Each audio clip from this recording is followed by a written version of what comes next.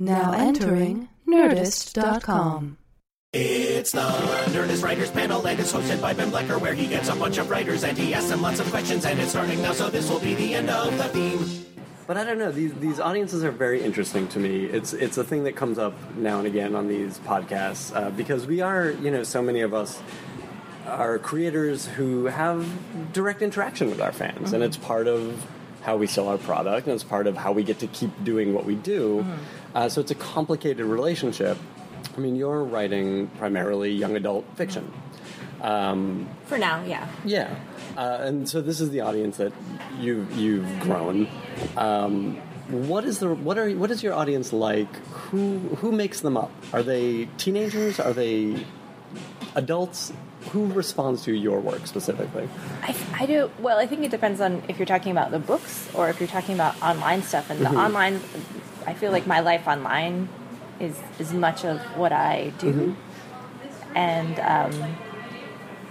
the young adult books, I'm assuming, are mostly probably people of around college age or just like high school, college, with there is a lot of adult YA readership now as well. Oh, absolutely.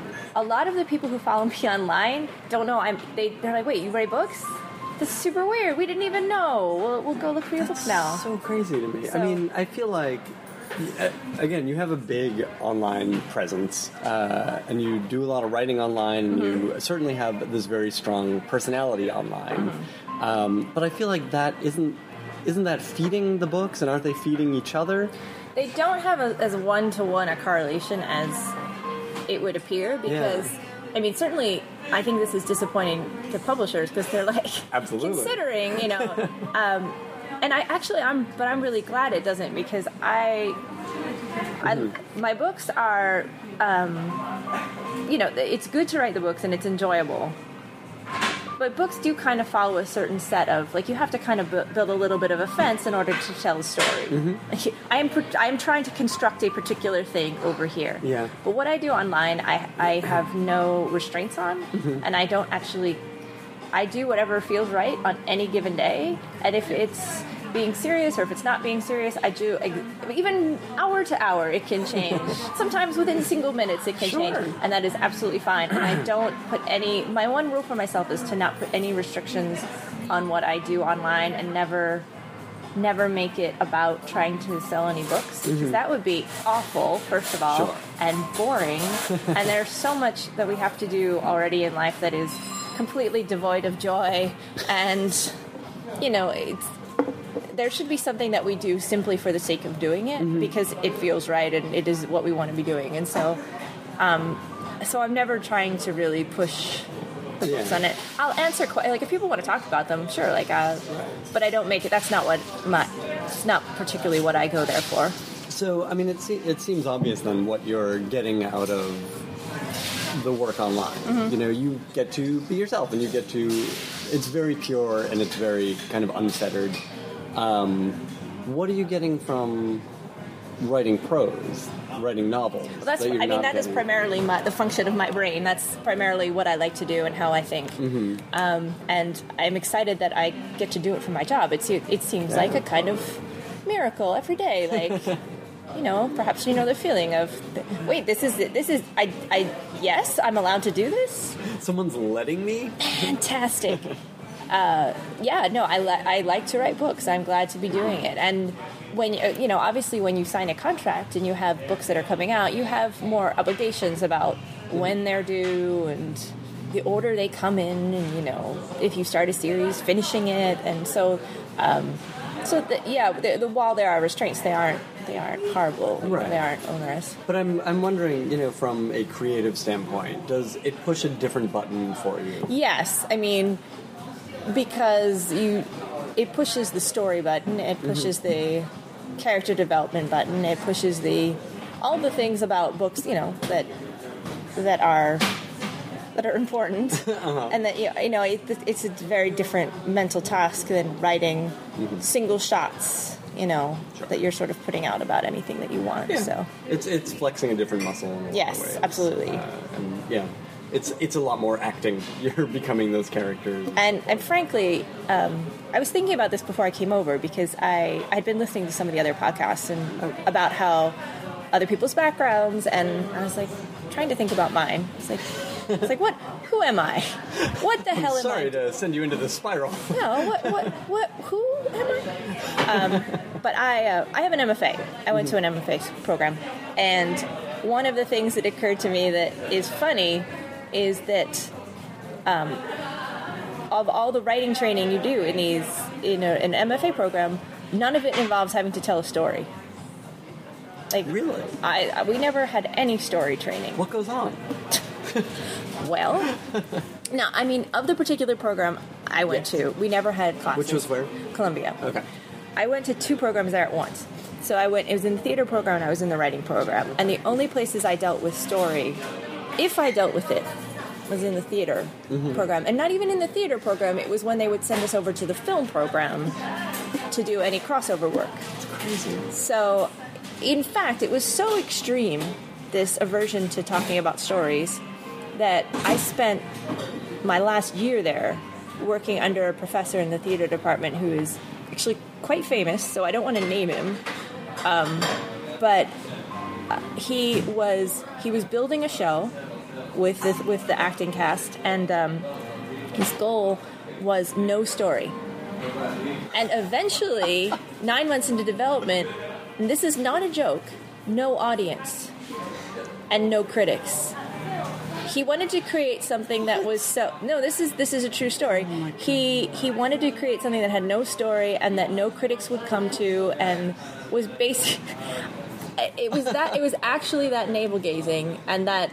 Right. And academic and... That was the stated attention, and these poor actors who were, attempting to get agents and recognition and have people come see them. And he's like, I don't want any critics to come to this show, and I want the audience to feel like that they've been imprisoned here, and it was awful. And there was a surprising amount of that. And I think that I had in the writing department a number of incredible professors, but we never...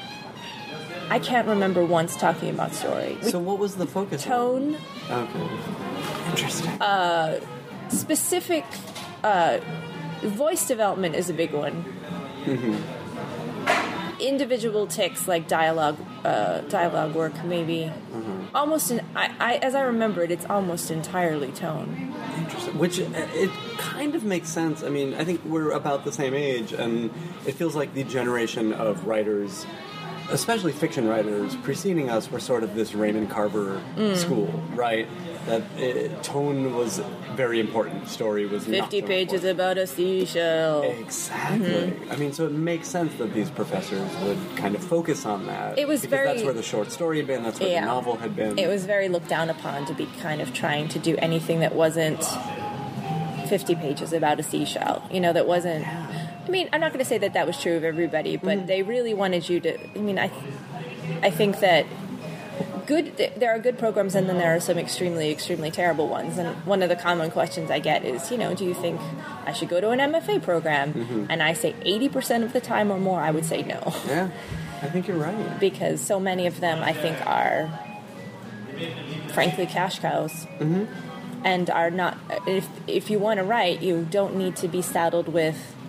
A, you don't want to be saddled with a lot of debt, and B, you don't want to be saddled with someone else's ideas, someone else drumming you down. That is a big part of it. So, I mean, there's also, being turned on to things you might not have known about. Yes. I mean, there's that flip side. When the good parts are there, they're very, very good. What were your interests going through this program? How much did the tone conversation speak to you, and how much were you interested in I just want to tell a story? In the theater department, I was a dramaturg. And in the writing department, I was a nonfiction student. So, really? I mean, style was a lot about finding a good story and covering it. I kind of got story built into what the subject I was taking on. And how you told it was very key. And so it was... I think better and more applicable in my case, and it was a little more. It was more tolerable. I think I would have had a harder time in the fiction department being constrained to writing a kind of preconceived notion of what an MFA program should be producing. Absolutely. For many years, I think they were all producing. You get a McSweeney's piece, and then you get Oblivion, and that's what we want for you. That was the best way to put it. Yeah. Why nonfiction? How did you get led there? That was what I was reading, and it was what I was interested in, and What kind was. of stuff? I was probably a Tom Wolfe obsessive at the time. That's when I think back. That's the first thing that in a lot of Joan Didion, a lot of, and I felt that I was very focused on being able to write for a living, and I thought, well, if I study nonfiction, I might have a better shot. Because my approach to writing was, I can do it all, and I will do it all, and I will throw everything against the wall and see if it sticks. I will accept every job. I will say I know how to do. And if anyone asks me if I know how to do something, I'd be like, of course I know how to do that. I can write that. What is it? What do you want me to write? I can ride a horse. I can do I can do the show right here. Like, that was very much my attitude. So, Did it work? yes, it totally worked. Because the way I got in was really writing all the time, obsessively, all over the place, shoving it under every nose, taking every job I could get my hands on. What were some of those early writing jobs? The early writing jobs I did, I worked. The most steady paying was educational publishing, which taught me a lot about. I did that myself for Yeah. a very short time. I did it, I guess, on and off for about 4 or 5 years. Really? Because I walked in one day and they're like, do you know how to do this? And I was like, absolutely. Of course I do. What am I doing? Yeah. And I learned a lot about how textbooks get made and how education... it's a fascinating subject in and of itself, like how subjects get into textbooks and what is and isn't allowed in. Like, we would get these exclusionary lists. Every publisher had their own list of things that you couldn't put in the books, and they were What? the last one I got was so fantastic, and it was after I'd left my last job, that I sent it to Harper's and they published it because it was so crazy, and I was used to seeing them, and it would be a very specific list of things that were not allowed. And the most common ones, there were usually hundreds, but the ones we always knew off the top of our heads: dinosaurs. You could never put in dinosaurs. You could never put in dice. Dice is gambling, so you always had to, if you were doing anything related to math, you had to call it a 6-sided number cube.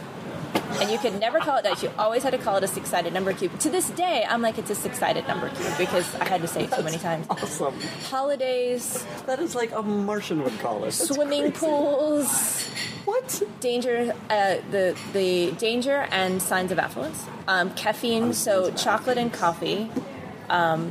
Oh my God. Certain names would be restricted in different places. God, there were so many things. And you would get these big lists of things. They're like, well, if there's a dinosaur in the book, we won't be able to sell it in whatever state. That's unbelievable. Because, that's going to be a problem. And so, it was a standard practice, absolutely, that you would always get the list of things that you couldn't put in.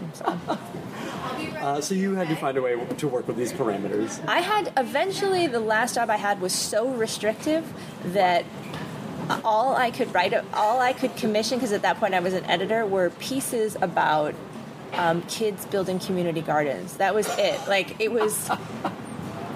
Somebody did a retelling of a fairy tale, and they're like, no, it's nothing with danger, nothing with kids disobeying their parents, nothing with it was literally nothing. That is crazy. And so, yes, all I would say over and over again was, can we just have something about some kids making a community garden? It is the softest, most up with people thing. Yeah, it was the only funny. topic that really didn't have any danger signals in it. No red flags there. So. That's crazy. What were some of these other early writing jobs? That's really neat. I think I did. I mean, there is, when you were starting out as a writer, we should say, this is great advice. One, because it reiterates what we always say on this, which is just write. Just write all the time. And like you said, put it under any noses that you can. And that will be helpful, whether they like it or not.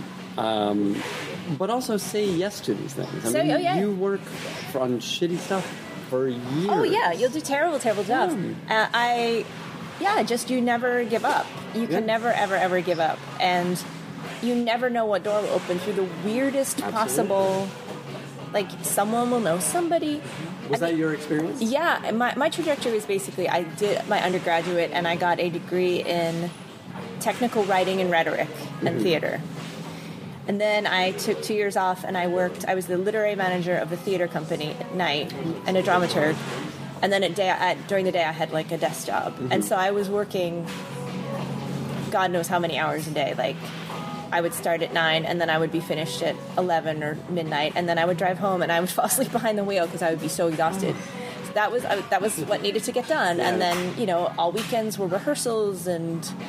What were you writing at the time? I mean, you were writing for this theater company, presumably. Yeah, that first year, I think the first year I was spending my day job hours researching the play material a lot of times. Well, I was going to ask, it was the sort of day job where you could get away with...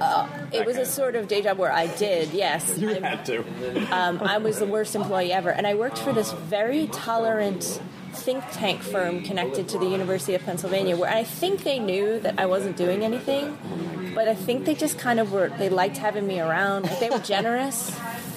Well, that's the other big lesson from these podcasts. Just be nice. Be a normal person. Yeah. That goes a long way. Yeah, they were kind of like, well, we don't even pay her that much, so eventually she'll do something, we guess.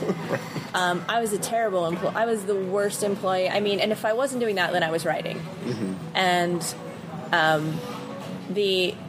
give you an example of how terrible I was. I mean, I was half asleep all the time because I was working all night, and I was broke, as you are in these things. And I remember I was wearing this, like, totally cheap dress. I'd bought it, like, on sale at, like, I don't know, The Limited or something. And it was a button-down front sundress. Like, it was entirely buttons from, like, here, it was a long, long sundress, this long. I'm wearing a dress down to my ankles. And I had to take over the front phones. And I was half asleep, and I was trying, and it's a very expensive firm. Like, to have the partners come out was, like super expensive. They would fly out, and it would be, like, $1 billion an hour. And I'm sitting at the front desk, half asleep, trying to, like, write something, and just praying the phone doesn't ring because I'm slurring my words because I'm so tired. And the head of the company comes in the front door, and he caught me by surprise, and I jolted in the chair, and my dress caught on the roller, and the whole dress came open as I stood up. My entire dress came open as I stood up. He didn't react, and neither did I. I just pulled it closed and said, hello, no calls. I was like, I'm really glad this is not my career because... Yeah. And then I buttoned it back up and got back to what I was doing. Hilarious. And then I spent a year putting myself on this super weird writing diet where I still worked all day, and then I had a thing where I would write 4 to 10 hours a day. Oh my God. And a lot of those were work hours. I was obsessive. I would set myself all of these tasks. Mm-hmm. So I would write books just for practice. I would write scenes. I would go out to lunch and be like, today you're going to do this diner scene. Today you're going to do this. Today you're going to do that. Was it all towards a common project, or was it just writing for writing? I was doing one project that I wanted to see if I could write between a book and a script and back again. Like I wasn't sure what I wanted to do with it.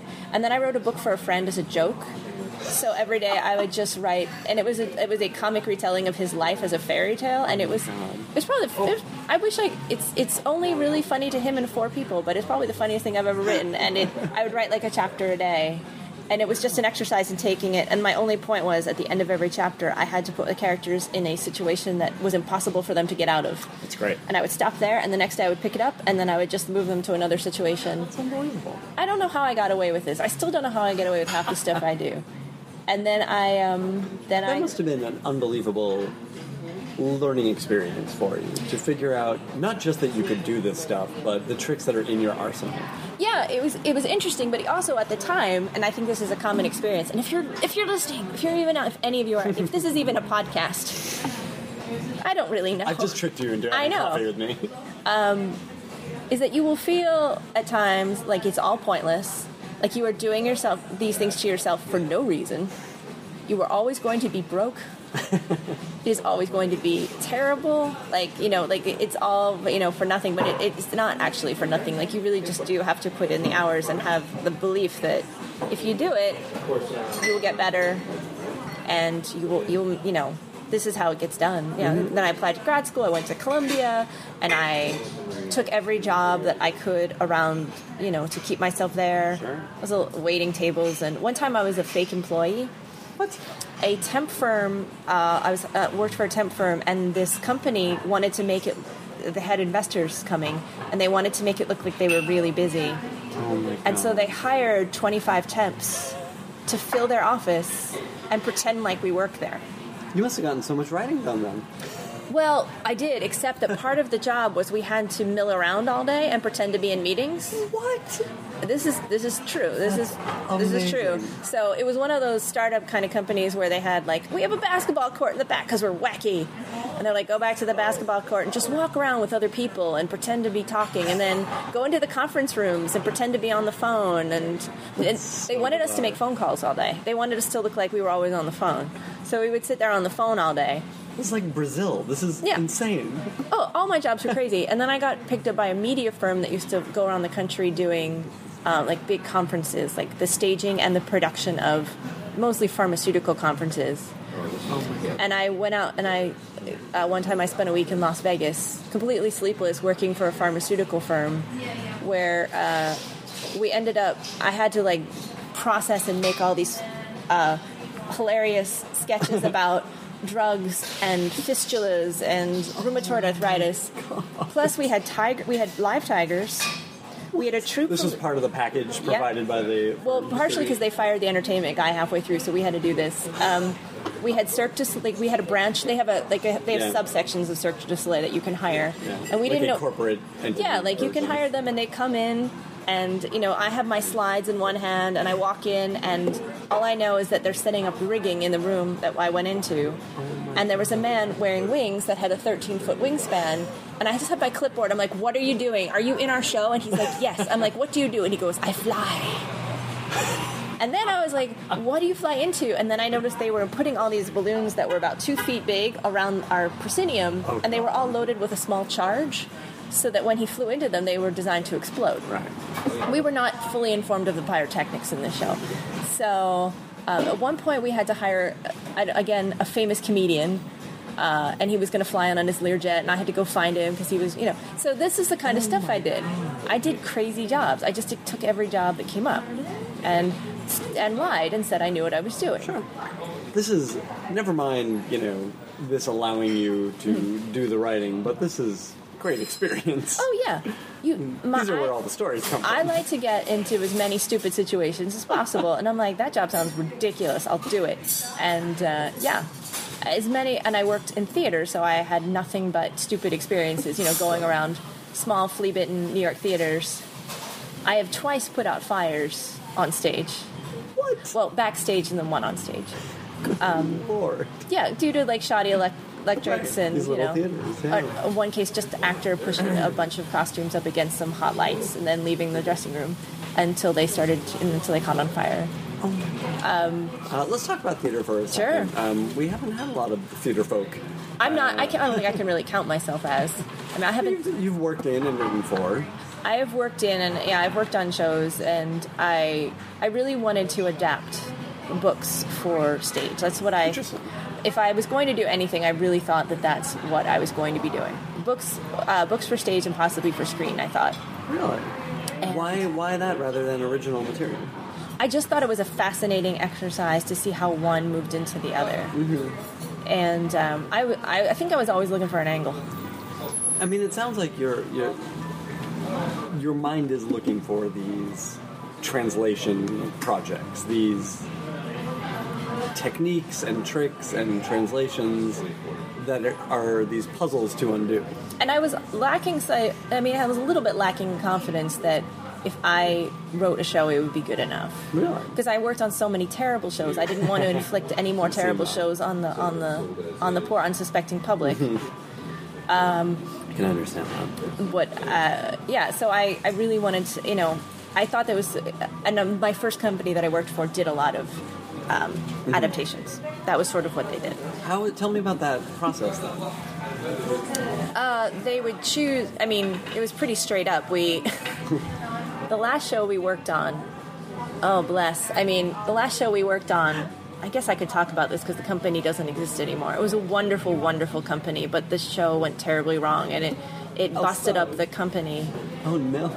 But it was sort of how I got into grad school because I'd come from this terrible, crazy experience where the show went wrong, and came up for my theater school interview, and they're like, "Why should we admit you to the program?" I'm like, "Because let me tell you the shit I've seen." What happened? Well, we were adapting a Kurt Vonnegut play for stage. We were adapting Cat's Cradle into a musical. Oh my god! And now, come on, that's a great idea. There's no way that can go wrong. And everybody working on this, everything. There was one particularly bad apple in the bunch that ruined it, and this person, I think, sabotaged a lot of what was going on. And the adaptation got wildly out of control because he kept changing it all the time, and certain characters' roles were expanding while others were shrinking away to nothing.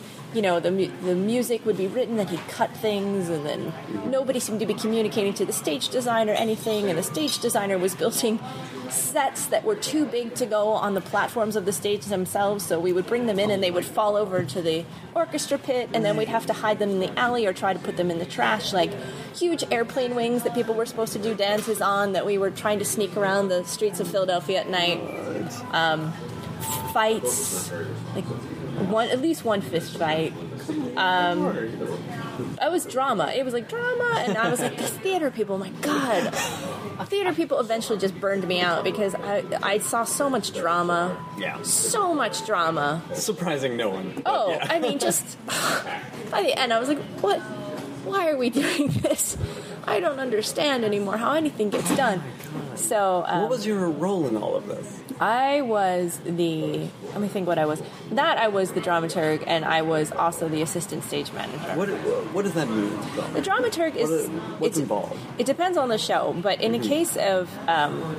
in a new show, and it depends on how the company actually functions. But in the case of a new show, if you have a completely new script, you basically sit down as a sort of editorial voice. You sit down with the director and the playwright, and sometimes you're like a mediator. If the director's like, this is stupid, and I know you say this takes place, this is a drama, but a heartfelt drama between brothers, I'm setting it on the moon. Right. And then the playwright's like, I'm going to light your hair on fire, and you have to be like, now, let's consider, why would these brothers be on the moon?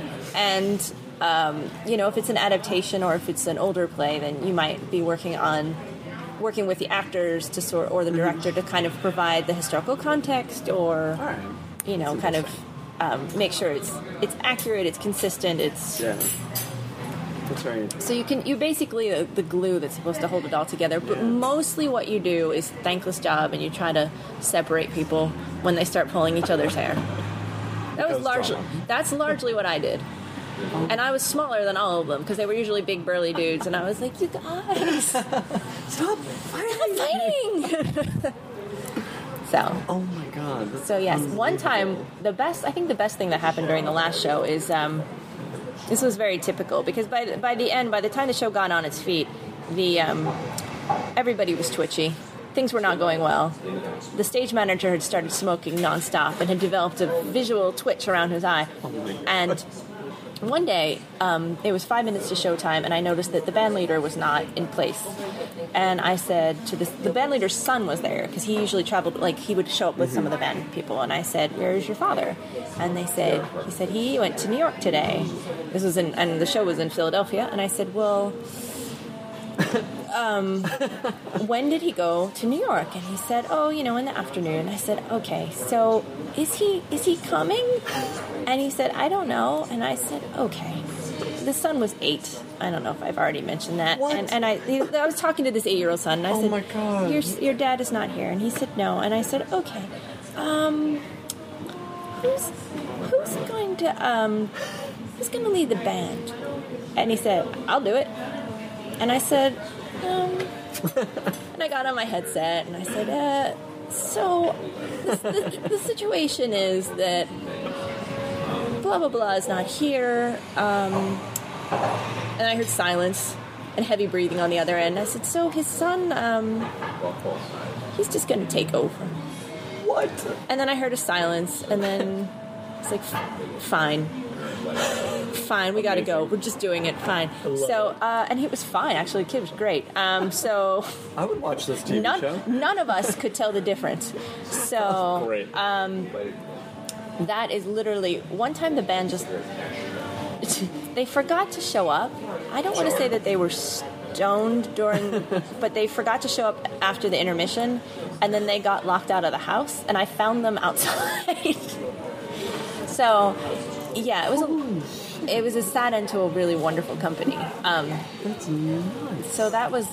But none of this, which is interesting, turned you off to theater. No, I still went to theater school. I was like, sure, why not? Let's do it. Was it in an effort to find a better way? I thought things would be different. I thought I would move to New York and everybody would be, like none of these things would be happening. And then I got there, and the famous professor was like, no story, no audience. We're going to lock everybody in, make everybody sad. It'll be great. And I said, it's like this all over. Yeah. And why aren't I writing? And, and the whole time I was like, really, I should be just... And I was writing all the time on the side anyway, and I was like, I was trying to build up my portfolio of all this stuff. I was writing constantly. If you sat me down quietly for 5 minutes in the corner, I would be scribbling something away. So, and what kind of stuff were you writing then? Again, was it towards something, or was it just doing it? I was just doing it, but I think I was starting to try to angle my way into. At that point, I had probably started my first book. Okay. Which is never, it's not the thing that turned out to be my first book. It was just a book that I was working on. Which I always hear is, this is how it happens. You write a book, you write your first novel, it disappears. It goes into a drawer. I still want to do it because I still have a lot of affection for it. But what happened was I knew somebody at an agency, and they, unbeknownst to me, had been showing my work and it's a very high-powered agency, and they'd been showing my stuff, my homework assignments from school, basically, to these agents. So these fancy agents had been looking at basically what were class assignments. That's interesting. And they said, and they're like, keep an eye on her. And was this, what kind of material? Was this journalistic material? This would have been like my nonfiction essays and my reviews and things like that. Okay. So this friend of mine, who's one of my best friends, is now my agent, said, you should really write YA. And I said, what's that? And she explained it to me, and I'm like, that's stupid. I'd be terrible at that. And she's like, no, you wouldn't. I'd be like, no, I'd be the worst. Like, I went to a Catholic girls' school inside of a convent. I never was allowed out to do anything. Like, all of my high school years are just one long story of me trying to dig a tunnel in the backyard and get out and be able to do literally anything at all. What would I even talk about? I will show you how bad I am at it. And yes, exactly. The story ends exactly the way you're. And so I started to write this thing, and then it got. That's really funny. It got published. And it turns out that is exactly a very good background. Really? Being a kind of pent-up, angry teenager who wasn't allowed to do anything is a perfectly fine position to start from. So. But you felt like, it sounds like you felt like you had no stories from being that age. You had an emotion about it. Right. But it didn't matter that you didn't have the stories from then specifically. Right. I always had a weird theory that turned out to be correct. I always said, I'll publish my first book at 28. Really? And I did. That's really funny. Yeah, I just had a very strong sense. I'm like, I think that's about how long it's going to take. The thing we haven't really talked about is, you've talked about all of this writing that you did for yourself, for others, for school, and the lesson of writing and writing and writing, and it hasn't come up, so I assume you do enjoy writing. I love it. It's what I do. It's not so much a choice, it's a behavior. It's what I've done all my life since I was... a little tiny. It's really? The first thing I remember doing. Really? It's really a single-pointed interest. From the time I was small, I wanted to do it. And it was just a behavior. It was just what I did. Was it always a real thing for you, a career option? Yeah. I started talking about it that way pretty early. Interesting. And my parents were like, well, why don't you become an engineer? And then I was like, are you crazy? No, I'm not going to do that.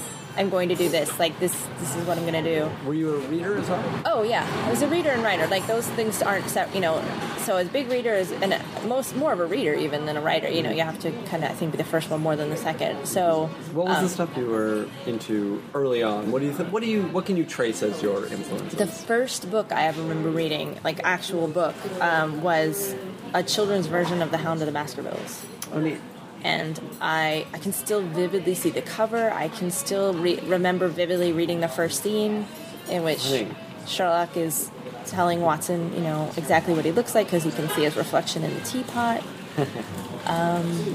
And then as a kid, I was this intense mystery reader. Like, I would read 2 Agatha Christie's a day. Like, that was my idea of fun summer vacation, was just sitting there just reading every single mystery novel in the whole library. And then, of course, I got pretentious in high school and tried to read every pretentious thing I could get my hands on, but some of which I genuinely enjoyed and some of which I just wanted to be seen reading.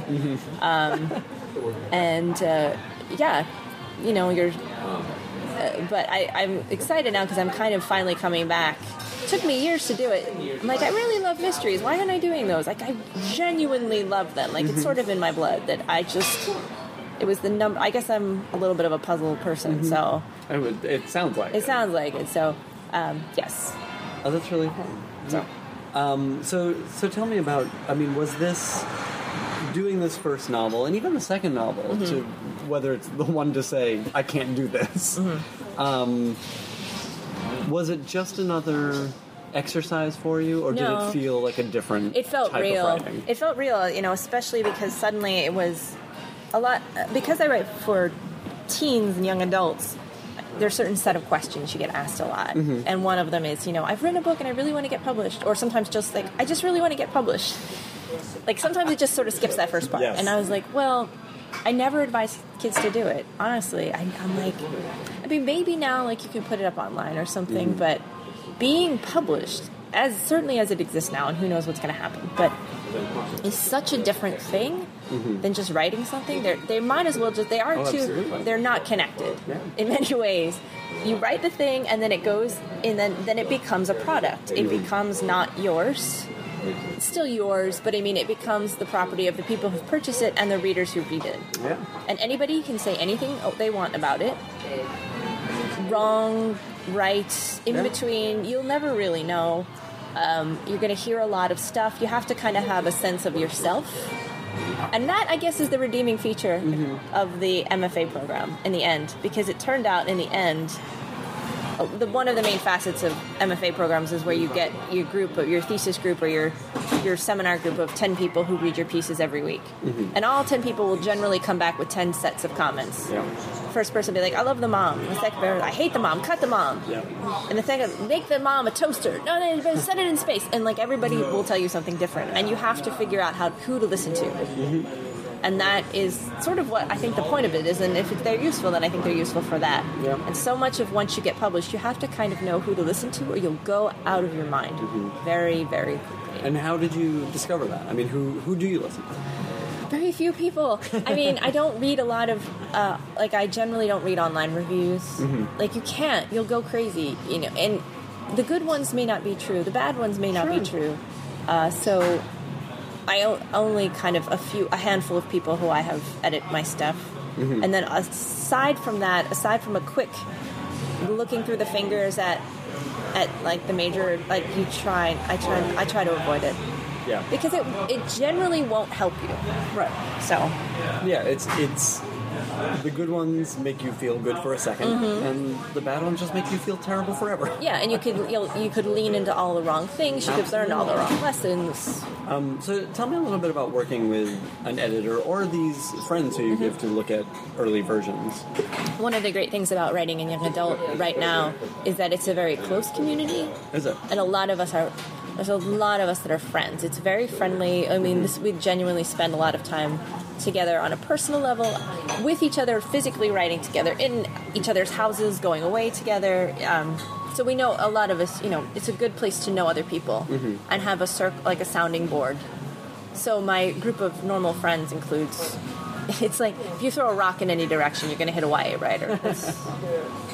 But it feels like it's only become a viable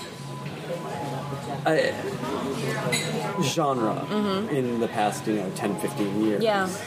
I think we had greats up until then, but it feels like you say, I mean, you throw a rock, and Yes. YA is what procedurals are on TV. It's where the money is right now. It's really interesting. Yeah. I mean, it seems like you stumbled into it because to you, writing is writing, and this happened to be. It turns out to be the best audience, I think. Why do you think so? For a number of reasons. One is the immediacy of. I think YA readers, especially young readers, will read more widely than adult readers. For sure. When you get adult readers, people are like, I read books about submarines. Right. Or hot nurses. Whatever. The people have their niches. Absolutely. And I find with young adult readers a lot more elasticity, a lot more open-mindedness, less judginess of what is they're supposed to be doing.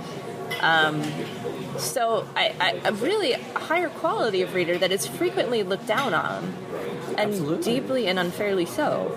And they'll get in touch with you because they know how the internet works, and so they can let you know very quickly what they think. That's really funny. And not in a review sense, but sometimes just like they get in touch, and there's an expectation of sort of being able to get in touch. Absolutely. So it's an age, I think, in which people are not afraid to be reading a lot, have the time to be reading a lot, are encouraged to read a lot. There's so many reasons why it's a good audience. Yeah. And it's so crazy to assume that because they're younger, they're of a lesser degree of sophistication, because they aren't. If anything, that you see a certain amount of degrading, I think, as sometimes when people go on because they stop reading and then they kind of forget how books work. Absolutely. So it's hard to relearn how to read when your life becomes about your family, your kids, your job, all these other things. Yeah, for sure. When a young adult reader is usually more involved in the story, has caught more of it, has, Yeah, for sure. Do you find yourself writing differently, knowing who your audience is, and not necessarily what their expectations are, but that there is that immediacy and that depth of interest? No.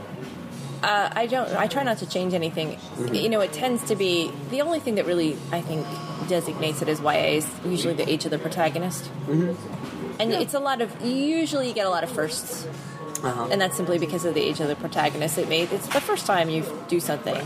It's not like if you have an 18-year-old that's like, I'm so burned out on love, so burned out. I got all these ex-wives. Wow. Actually, I'd read that, so I take that back. I'd have been to that. Yeah, that sounds amazing. In fact, I'm going to do that, so nobody take that. So you get a lot of fresh, it's a lot of fresh perspective. Is it easy to put yourself in that point of view? Yeah, because I think it's the same point of view, and you just have to kind of, and it depends on what you're writing about. Like, my series now has an element in it that is supernatural, and so therefore it's new to me too. So sure, that's true. So. But what I really like, I mean, this is the Shades of London series. What I liked about that was the supernatural was almost secondary. I mean, you're using the metaphor of this is new stuff for the metaphor of living life and being a young person, but the firsts in it, the first time away, the first new school, whatever it is, the first romance, that was the stuff that was so alive, the stuff that really popped and felt real and human. Yeah, I mean, no supernatural books will really work unless you have a kind of core of actual human emotion. Also, that was it was a vehicle for me to work in my interest in Jack the Ripper and how we create like an evil media superstar, which is all he really is a media creation in many ways. Absolutely. That was really interesting stuff, and it actually sent me down a wiki rabbit hole. It's pretty fascinating how little is known and how much of it is just sort of made up. Yeah. Was this an interest before approaching this book? Fascinated. Or did it all kind of come together? I love to read about this kind of stuff, even as a kid. And there's, I remember that because when I was a kid, there was a wave of Ripper theories going around. I believe at the time it was the royal family theory was the popular one. So, and I remember they thought they'd solve the case. And then every 10 years they solve it. It's wonderful how they keep solving this case. So, I remember very vividly, reading about it and not really knowing until I started looking into it just how much of it is completely made up by old newspaper guys who are like, we're just going to give this guy a name, just string some stuff together, scare the crap out of people, sell a bunch of newspapers. Yeah, that's fascinating. So. And also relevant. On this book, on Name of the Star specifically, because that's the first in the series, what was the jumping off point for you? Was it the Ripper stuff? Was it... What aspect of the story or the character? I knew I was going to write a mystery. I'd finally said, I'm going to get around to write this mystery that I've been meaning to write all my life. And I was taking a tour of historical sites in London, and it was supposed to be a very hardcore academic tour, and they kept mentioning that all these rooms were haunted, and it started to make me crazy. It's like, why are you bringing this into this, this serious tour? A factual tour. Why are you doing this? And they were all really terrible ghost stories. I'm like, well, why do you think it's haunted? Okay, crazy. Like, what do you got? And they'd be like, because it's cold. Because the door opened. I'm like, yes, it does that. Otherwise, it's a wall. Like, it was all idiotic. And then I thought I would get better ghost stories. I went on a ghost tour to see if that was better, and it was even crappier. They're like, we thought we saw an orb in a photo. I was like, are you kidding me? And then I just started noticing that all of these ghost stories were terrible. And then I started watching all those ghost hunter shows. I kept expecting somebody to have something more entertaining and more... And they were all stupid. And it started to get me so annoyed that I was like, I'm going to make this about ghosts because I hate all these people and these stupid ghost stories. And you should have, if you're going to have a ghost, you should have a ghost. You should be able to do stuff. Otherwise, it's stupid. If your whole point of being a ghost is you get to knock a pen off a table. Drag. Yeah. That is unfair. It's hilarious. So. It started to take shape around this. Annoyance is a perfectly fine point to begin with, yeah. Art-fueled of anger? Absolutely. Sure. Let's talk nuts and bolts for a minute. What does your process look like? You don't have to work these shitty day jobs anymore. No, this is what I do. Yeah, so how do you set out your day? How do you work? How do you live your life at the same time? Well, because it depends on what phase I'm in. If the book is near being due, like right now I'm on a deadline, so the fact that I'm out of my house and wearing clothes is kind of a major accomplishment. Those days will be long. What is a long day? Well, they used to be really long. Like, they used to be, you start in the morning and then you end at like 2 in the morning. I don't do that anymore. I do word count days. Like, I usually, I have to hit a certain point and then I can stop. What do you give yourself? I'm curious. If I really had to push 2,000, which I think is it's easily achievable and also without getting too terrible. It's a nice, good chunk. And it gets you somewhere. Yeah. It's not treading water. It gets you somewhere because a lot of it is building momentum and. But then there might be other times that the days are also split with speaking or traveling or that's the other part of author life. Is just going to all kinds of stuff. Like this month is Book Expo America, or I'm going away at the end of the week to speak somewhere, and that's part of the job. So how do you work on those days, or do you? Oftentimes I do, or tour or something. I try not to because I think it breaks your brain a little bit, but definitely airplanes I think are great because I get a lot done on airplanes. Do you? They're nice and quiet. Yeah? You can't get online if you choose not to get online. Usually, yeah. You're just stuck in a chair, it's nice and comfortable, and someone brings you a cup of coffee, and you sit there with your laptop, and I find them to be like a really nice, soothing place to... I love to fly. It's a good study hall. I'm not one of those people that has to take a Xanax or something. I think planes are neat. So I'm very happy on planes. So, you gave me nuts? This is so nice. So, yeah, on those days, hotel rooms are also good. Anywhere, I don't think you should, I've written, a lot of times we go places and they're lovely. We go away to write in these lovely places, but it's actually much more effective if you're kind of in a blank, absolutely, staring at an empty hotel desk with no distractions. There's nothing else to do, or the empty patio that has just like a bunch of tables and nobody else sitting around. And absolutely. So, and do you Do you like silence? Do you like white noise? Do you like music? How do you? I usually silence, or if I listen to music, it's a familiar playlist that I'm used to. My brain has already memorized the order of anything, and so that I won't just be listening to the music. Right, you can tune it out. My brain will be expecting a certain rotation. So what kind of stuff do you listen to? Oh, What's on the rotation? No, I mean, really, there are so many. Like, I'm a little bit of a magpie. I collect a lot of stuff. So this particular one, there's very heavy on the David Bowie, which is fine. It's probably got 70 David Bowie songs or something on this one. So I can listen to David Bowie forever. Absolutely. There's really nothing else that's required. Have you been to see him live, yes, by the way? I have. He's like 60 years old. It's a great show still. I know. He can do anything. Yeah. All my life I've been a very hardcore, Viewer. So. And do you tend to work on one thing at a time? Are you able to jump around? I work generally on one thing at a time, but I'm online a lot, so I try to kind of pop on and pop off and that makes sense. Talk to people, come back again. Yeah. So I tend to get mixed up in stuff sort of by accident. Like you can fall down a little internet rabbit hole, or you can fall down a conversational rabbit hole, and you have to be careful. Absolutely. So, how much research is involved with the stuff that you write? How much do you care to do, and how much quite you a lot. actually do? Quite a lot, actually, for this one. I mean, I've been working on this particular series since, what year is it now? 2009 is probably when I would have signed on. So, I was.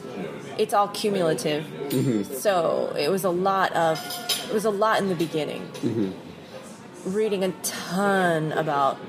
I spend a lot of time in England. My partner's English, and so I would physically, all the Jack the Ripper stuff. I got to the point where I could physically walk to all the crime scenes without the map, and actually know where on the sidewalk. Because you just get all that information, and I had to know how long it took to walk from one street to another, and you turn how to get from Mitre Square to police procedure in England to a lot of underground stuff. How the tubes are constructed, which ones were used for shelters, the sewer system. I know a lot about the sewer system. Who drives the trains? How many disused tunnels there are? What the underground structure is? What the procedure is if you find bodies underground? How many layers of bodies there are in London? How many plague pits there are in London? How many? Oh my God. Everything. Do you find? I mean, we talk to a lot of procedural writers and stuff like that who really enjoy that research, but find it falls away as they kind of get involved in the story. Yes. And you start out putting a lot in, but take it out and take it out and take it out. Yeah. Has that been your I remember experience? A grad school flashback of nonfiction where they're like, you should. Their thumb measurement thing was you should do 4 times more research than you need. Yeah. It makes sense. So you know the stuff. It's going to be in there whether it's explicitly You definitely don't want to use everything you know. That would be ridiculous. You have to fill your brain, and then it's a lot of times it's a question of reading a whole book for a single fact that floats up. Absolutely. You'll know that, I just read this whole massive book, but all I took away that I need is that there's a well on this street. Absolutely. So and are you interested in other media? Are you interested in doing some playwriting, some television, film, that kind of thing? I definitely am, and I've started to sort of branch out in those directions a little bit. It's a question of time, of course. But I'm hoping to really soon, especially. I don't say this. I'm like, my publisher's hopefully not listening because books signed up. Right. I've got plenty of books signed up ahead, so. But I think it's an exciting time. There's so much, the Thrilling Adventure Hour. There's so many exciting things that are being made that are. Yes. Go make your own thing. Yeah, to make your own thing is just the. That's a little faster than the time it takes to. It's an exciting time, so I'm into that. So hopefully soon is my goal. That's great. And I would imagine a screenplay formula or a comic book format or something like that would appeal to you as something to crack because it's storytelling. That part's easy, but that part you enjoy. But to kind of figure out the puzzle of these different formats. I mean, for me, it's been fascinating. Yes. I imagine it would appeal to you. What are you reading these days? What are you watching on television and movies? Whatever. What are you into that's getting you excited and inspired? I better run in like 2 minutes. Yes. I watch a lot. Almost all the TV I watch is English. Partially because it's always been that way, and partially because I am my partner English, so we just end up watching all English shows. I've seen every English police procedural or spy show. I can tell you everything about like encyclopedic knowledge. If this was like a real usable, valuable, I would be rich and famous. Like, I know so much about these shows. I can just list you all the things, like all the ways they have been structured and all the characters. I'm just crime shows and spy Are there shows. any that you recommend in particular? Oh my God, there's so many. You've upset me because I usually have to hand, and I'm thinking which ones I've seen most recently that I really liked.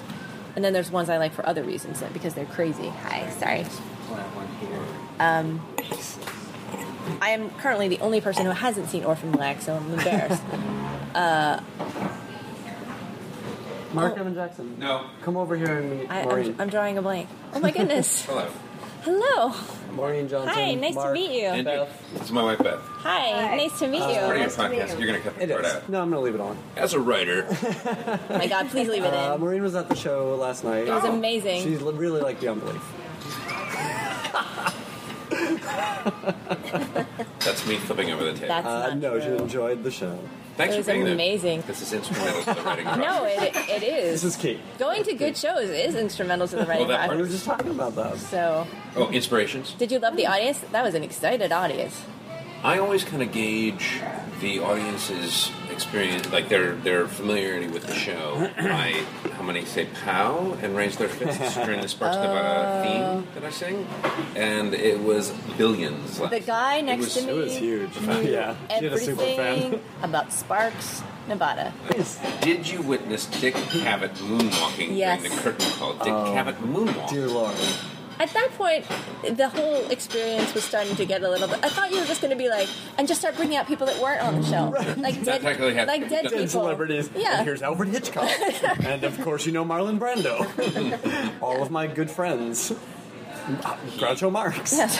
And This happened. there's video of Busy and me yes. going like, Yeah. what is, I don't under, That was the other. When you see John Hodgman and Dick Cavett together, it suddenly dawned on me. I'm like, oh, John Hodgman will just Yeah. ascend and become Yes. become Dick He's our Cavett. Dick Cavett. And now they're having a fight because physical fight. the John Hodgman is trying to kill Dick Cavett so he can assume the throne. Exactly. But Dick Cavett Take is his fighting soul. back. Yeah.